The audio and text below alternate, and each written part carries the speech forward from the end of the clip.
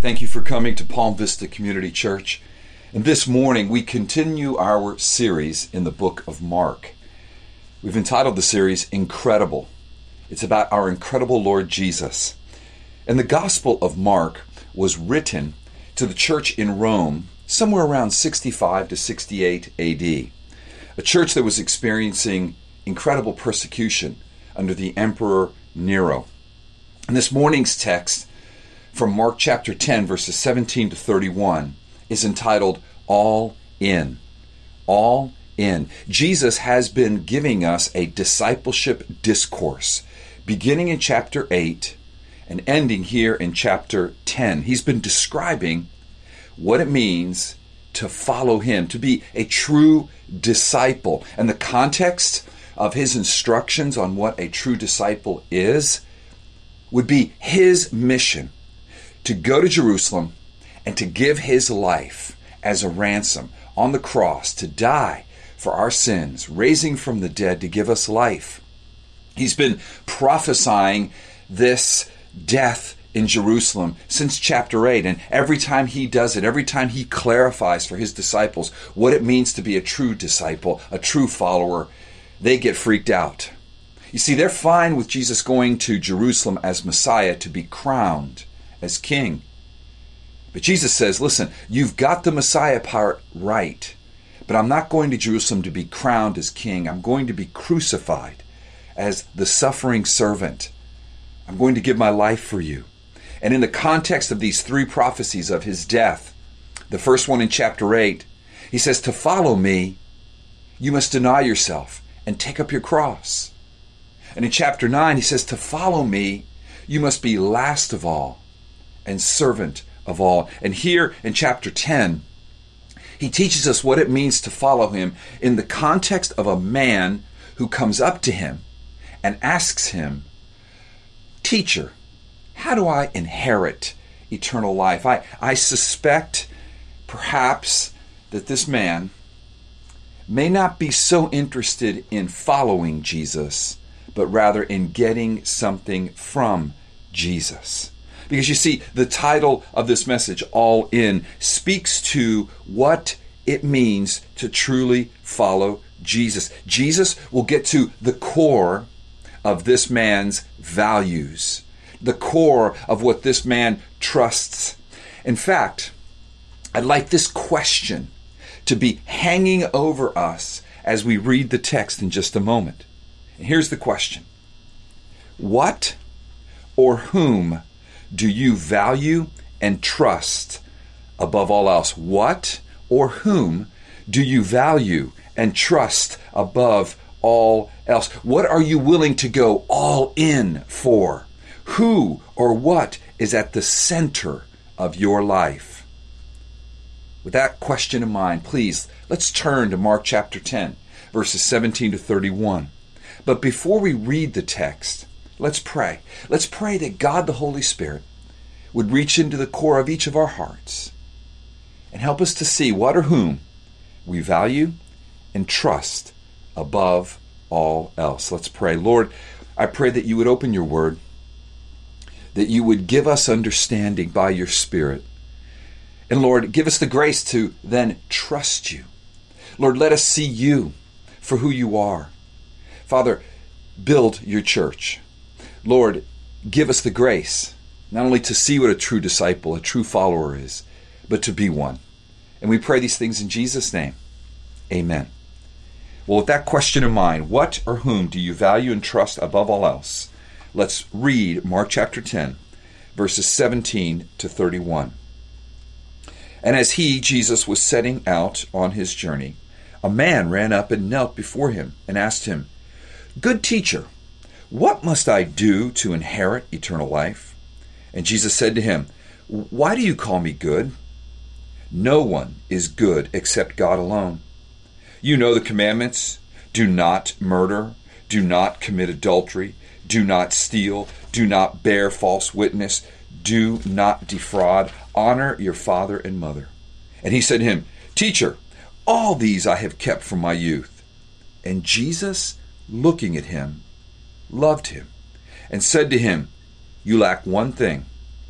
Go, Sell all that you have and give to the poor, and you will have treasure in heaven. And come, follow me." Disheartened by the saying, he went away sorrowful, for he had great possessions. And Jesus looked around and said to his disciples, "How difficult it will be for those who have wealth to enter the kingdom of God." And the disciples were amazed at his words. But Jesus said to them again, "Children, how difficult it is to enter the kingdom of God. It is easier for a camel to go through the eye of a needle than for a rich person to enter the kingdom of God." And they were exceedingly astonished and said to him, "Then who can be saved?" Jesus looked at them and said, "With man it is impossible, but not with God. For all things are possible with God." Peter began to say to him, "See, we have left everything and followed you."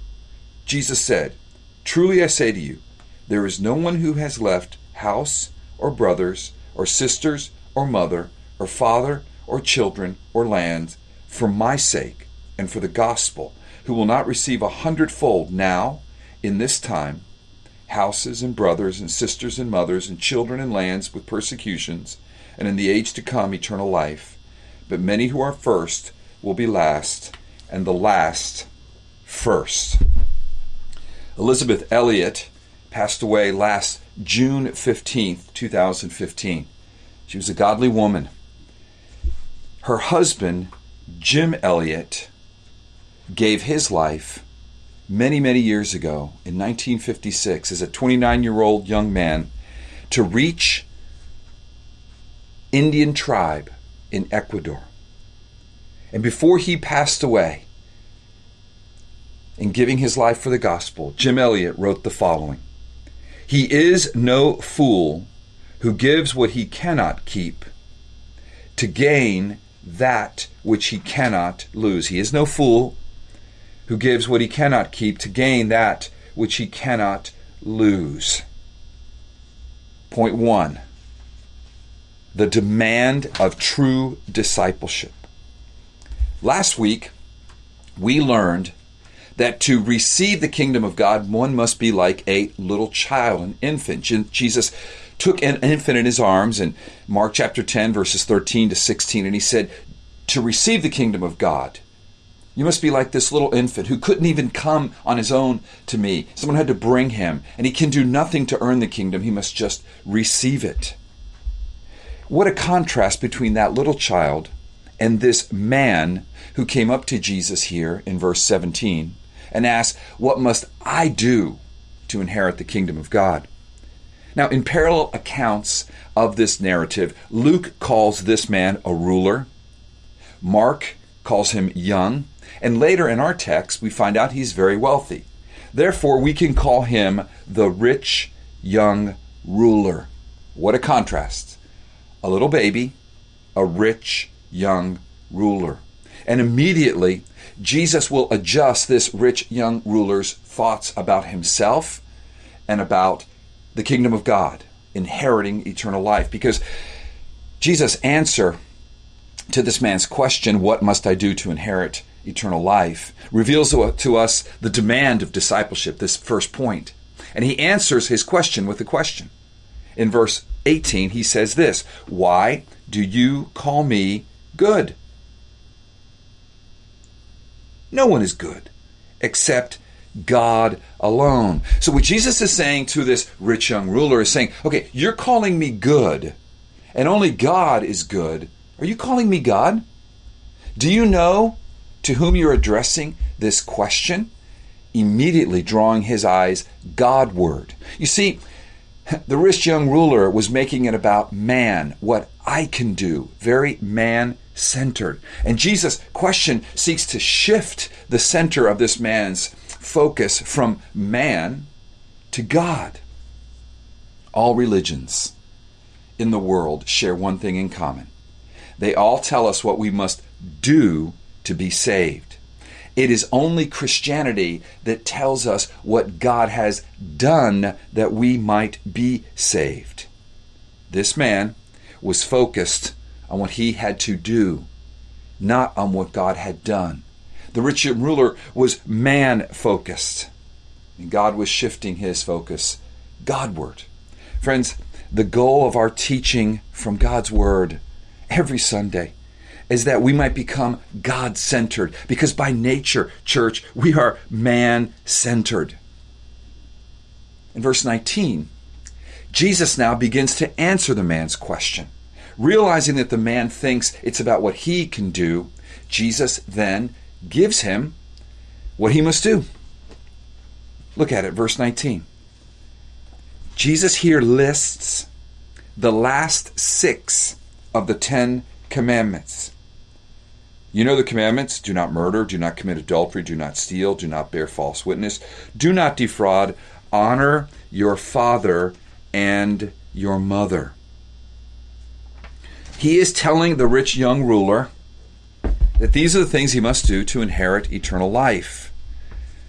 Amazingly, in verse 20, the rich young ruler answers, "Oh yeah, I've kept all of these from my youth. Since I was bar mitzvahed, I have kept all of these." And then in verse 21, Jesus is going to shift from the last 6 commandments, which are manward, how we treat our fellow man, to the first 4 commandments, Godward. And actually summarized in the first commandment, you shall have no other gods before you. Because in verse 21, Jesus is now going to go to the heart of who or what this rich young ruler values and trusts above all else. Actually, verse 21 is a touching verse. Look at it with me. It says that Jesus, looking at him, the rich young ruler, loved him. He loved him. Oh, listen, Jesus could relate to this rich young ruler. They were both in their 30s. And friends, Jesus was rich. Oh, he was richer than this man or you and I could ever imagine. Jesus was the Son of God. Jesus had lived all of eternity in the glory and wealth and love and fellowship of his Father. What he was about to ask this rich young ruler to do, he himself had done. As the Apostle Paul tells us in 2 Corinthians 8:9, speaking of Jesus, 2 Corinthians 8:9, "For you know the grace of our Lord Jesus Christ, that though he was rich, yet for your sake he became poor, so that you, by his poverty, might become rich." Oh, Jesus was all in. And Jesus now is about to address who or what this rich young ruler worshipped. Verse 21, he now gives him the full answer to the man's question, "What must I do to inherit eternal life?"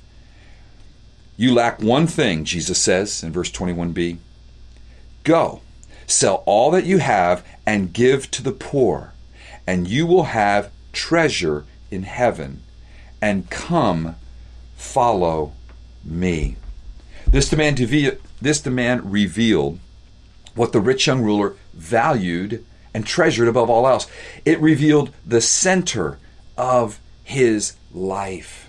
In essence, what Jesus was saying is, take away all your riches. Now, am I enough? Am I enough? Do you truly believe that with me, you have enough? Will you trust me? Will you value me above all else? This is the question that he puts before the rich young ruler. This is the question that reveals what or whom he valued and trusted above all else. Tim Keller drops us into the scene so vividly in the following quote. Jesus would say to the rich young ruler, "I am going into a poverty deeper than anyone has ever known. I am giving it all away. Why? For you. Now, get ready. I'm going to ask you to give away everything to follow me. If I give away my, quote, big all, unquote, to get you, can you give away your, quote, little all, unquote, to follow me? I won't ask you to do anything I haven't already done. I'm the ultimate rich young ruler who has given away the ultimate wealth to get you. Now, You need to give away yours to get me. The question of what or whom we value above all else is the question of what or whom we worship. Jesus has now moved to the first 4 commandments, to the first commandment: you shall have no other gods before you. Whom or what do you value and trust above all else? Whom do you worship? It's the question that's at the heart of this text. It's the question at the heart of true discipleship. It's the question at the heart of what it means to follow Jesus. It's the question Jesus raised in chapter 8 when he told the disciples that they must deny themselves, pick up their cross, and follow him. It's the question at the heart of chapter 9 when Jesus told his disciples, to follow me, you must be last of all and servant of all. It's the question that God asks each one of us this morning. How will we answer it? Who or what is at the center of our life? Who or what do we value and trust above all else? You see, this rich young ruler was not so much interested in following Jesus as he was in getting something from Jesus: eternal life. Verse 22 is every bit as tragic as verse 21 is touching. We read in verse 22, disheartened by the saying, he, the rich young ruler, went away sorrowful, for he had great possessions. In answer to Jesus' question, am I enough? In answer to Jesus saying, whom or what do you value or trust above all else? The rich young ruler said, you're not enough, Jesus. I don't value you above my possessions. And he turned with a sad face and walked away. See, this rich young ruler thought he was coming to an equal, a good teacher. And he thought he was going to get advice from this good teacher on how he could inherit eternal life, how he could complete a transaction. And Jesus says, this isn't about you completing a transaction with an equal. You thought you were coming to a good teacher, but you've now encountered God. And he is asking and demanding the demand of true discipleship, which is worship.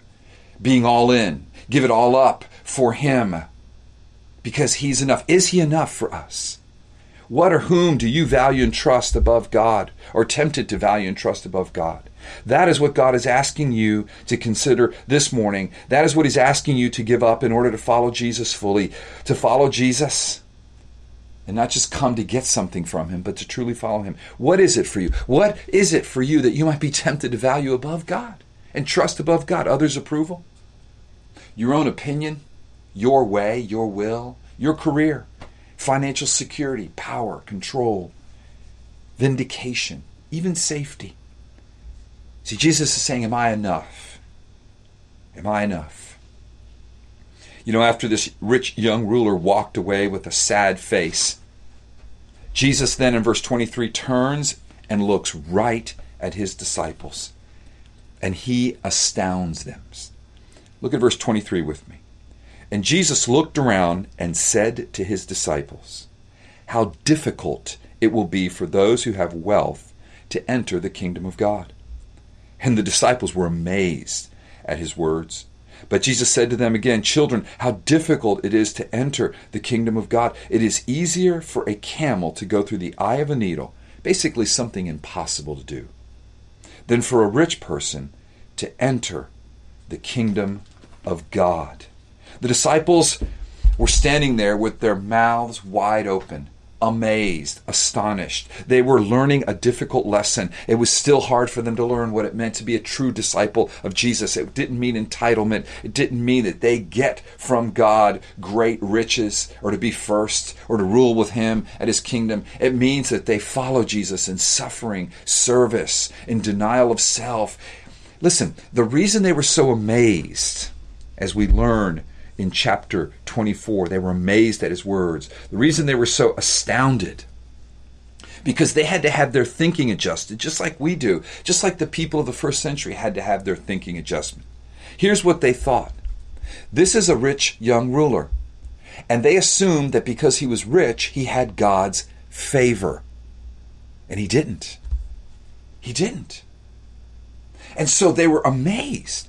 And in verse 27, out of their amazement, with their mouths still gaping wide open, they exclaimed to him, or 26, they exclaimed to him, and they asked him the following question. Read verse 26 with me.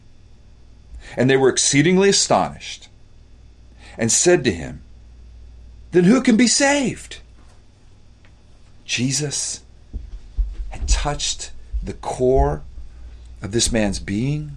And he wasn't willing to follow Jesus. He wasn't willing to give it all up for Jesus. He wasn't willing to be all in. And since he was rich, they thought, then who can be saved? And in verse 27, Jesus' answer in verse 27 is the key here. It's the key to our hope. It's the key to salvation.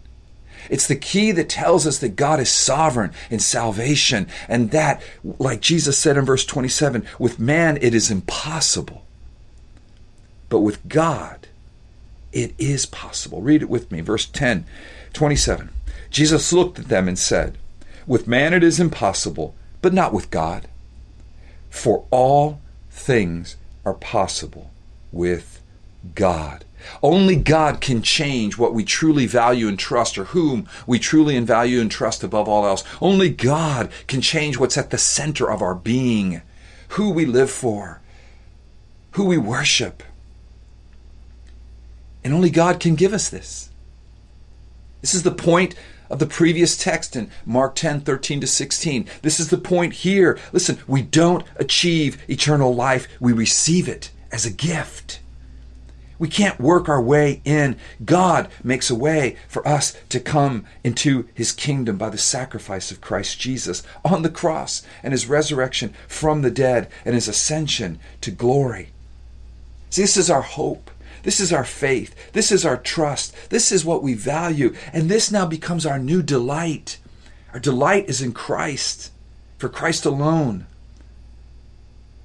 enables us to inherit eternal life. So we delight in Christ above all else. And that leads us to point 2, the delight of true discipleship. The delight of true discipleship. The delight of true discipleship, point 2, is Jesus himself. He is the treasure he is offering the rich young ruler. Back in verse 21, he says, look, am I enough? Imagine you have none of these riches. Am I enough? Treasure me, value me, trust in me above all else. That is the delight of discipleship. We get Jesus. And of course, receiving Jesus by faith through God's sovereign grace means that then we receive the kingdom. We receive eternal life. Verses 29-31 chronicle for us all the promises, the delight of true discipleship. Look at it with me. After Jesus in verse 28 simply exclaims, hey, we left everything for you. In verse 29, Jesus then tells us the delight of true discipleship. Jesus said, truly I say to you, there is no one who has left house or brothers or sisters or mother or father or children or lands for my sake and for the gospel, verse 30, who will not receive 100-fold. Now in this time, houses and brothers and sisters and mothers and children and lands, with persecution in the age to come, eternal life. Simply see houses and brothers and sisters and mothers and father and children and lands as representing that which is of utmost value to us. So when we're all in, when we say goodbye to those things and saying yes to Jesus, when the center of our life goes from our possessions, our life, us, our will, that's all those things are representing, to then Christ, then we become worshipers of God. What we receive are the precious things of God. That second list of houses and brothers and sisters and mothers and lands. We receive Christ himself. We receive the treasures of heaven itself and persecutions. Do you see that in verse 30? Oh, that one's unexpected. Wait a second. I'll take the houses and brothers and sisters and mothers and all those wonderful things. But persecutions? Yes, persecutions, because the treasures in heaven are the glory of Christ, and the glory of Christ is reached through the suffering of Christ. The pathway to glory runs through suffering. as it did for our Lord Jesus Christ, who was on his way to suffer in Jerusalem in utter shame on the cross, looking beyond that shame and despising the shame of it and seeing the glory that he would then have with the Father again at his ascension, as it was for our Lord that glory, that the pathway to glory is suffering, so is it for us, his followers. It can be no other way. And that was comforting, church. That was comforting to the church in Rome in the first century, to whom this book was written. They were undergoing incredible suffering and shame. Nero was decimating the church. He was killing Christians. They were losing their lands here. But Jesus says, I promise you far greater treasure. And ultimately my glory, the pathway to that glory is suffering. And it comforted the church then in the first century. And it comforts us today as the church in the 21st century. Some of you may be suffering. You may be weary. You're all in. You're saying Jesus is enough. But it's hard right now. And you're crying out to the Lord. And he's reminding us, I am enough. I am your treasure. Look to me. Oh, what a delight it is to follow the Lord. What a delight. Jesus is our treasure and all that he promises. Friends, this account of what it means to follow Jesus, this account of being all in, ends in verse 31 with a summary, really, of all that Jesus has been saying. Many who are first will be last, and the last first. Listen, one day we will be first. We will have the kingdom. We will have eternal life. One day we will have all of this. But first, before that day, we must be last. Trusting the Lord as he trusted his Father, giving it all up, emptying himself of all the prerogatives of heaven, emptying himself of the glory of God, being shamed on this earth, naked on a cross, dying for us, trusting God to raise him from the dead, and he did. And then ascending into glory, and he is. And he bids us to follow him. And we will. See, this way of living is impossible with man, but it's possible with God, friends. He's chosen us. He gives us the faith. He gives us the eyes to see him and value him above all else and trust him above all else, that he's now at the center of our life. He turns us from worshipers of self and sin, idolaters, to worshipers of the true and living God. So here's the appeal. Is your soul satisfied with Jesus? Is he enough? Is he enough? Imagine yourself with nothing. Is Jesus enough? Are you all in? Is he at the center of your life? Is he the one you value and trust above all else? Will he ultimately satisfy you? Well, let me ask you this. What will ultimately satisfy you? Will your money, your security, your friends, your career, pleasure, will they be there for you at the end? Will they endure? Will they always be there when you need them? I think you know the answer to that. No. You see, it's only Christ who truly satisfies. Only Christ promises eternal life. Only Christ promises to never, ever, ever leave you or forsake you. He alone never changes. All else and everyone else changes and eventually dies. But not Christ. He lives. He offers us eternal life. We will bow down and worship him. Sell it all. Give it all. Trust and value him above all. That's the appeal. That you would value and trust Jesus above all else and give it all up for him, dear friends. That is true discipleship. That alone is what following him means. And only those who do so by faith can enter the kingdom of God and inherit eternal life. Oh, let's pray, church. Lord, I pray that you would please give us the grace to value and see you and trust you above all else. Lord, that we would be worshipers of you and not of self and sin in our own ways. That we would willingly sell it all. We would willingly, Lord, follow you. For you are the ultimate treasure. Oh, Lord, thank you that you gave it all up for us. You became poor that we might become rich. You're not asking us to do anything that you did not do first. We need you, Lord. If there are those here this morning that do not know you, that have never, ever seen you, never repented, never given it all in and believed and trusted in you, that would you do that this morning in a moment when we stand and sing, they would come forward and we could pray with them. For the majority of us, Lord, who are weak, at times we are suffering, and it gets, quite frankly, Lord, in our hearts old and tiring. The persecutions, the loss, the giving it all up, Lord. At times, the vision of you grows a bit dim. Would you revive it this morning? Encourage us that you are worth it, that you are above all. You're the only one that will never leave or forsake or disappoint us. May we trust you. May we be all in.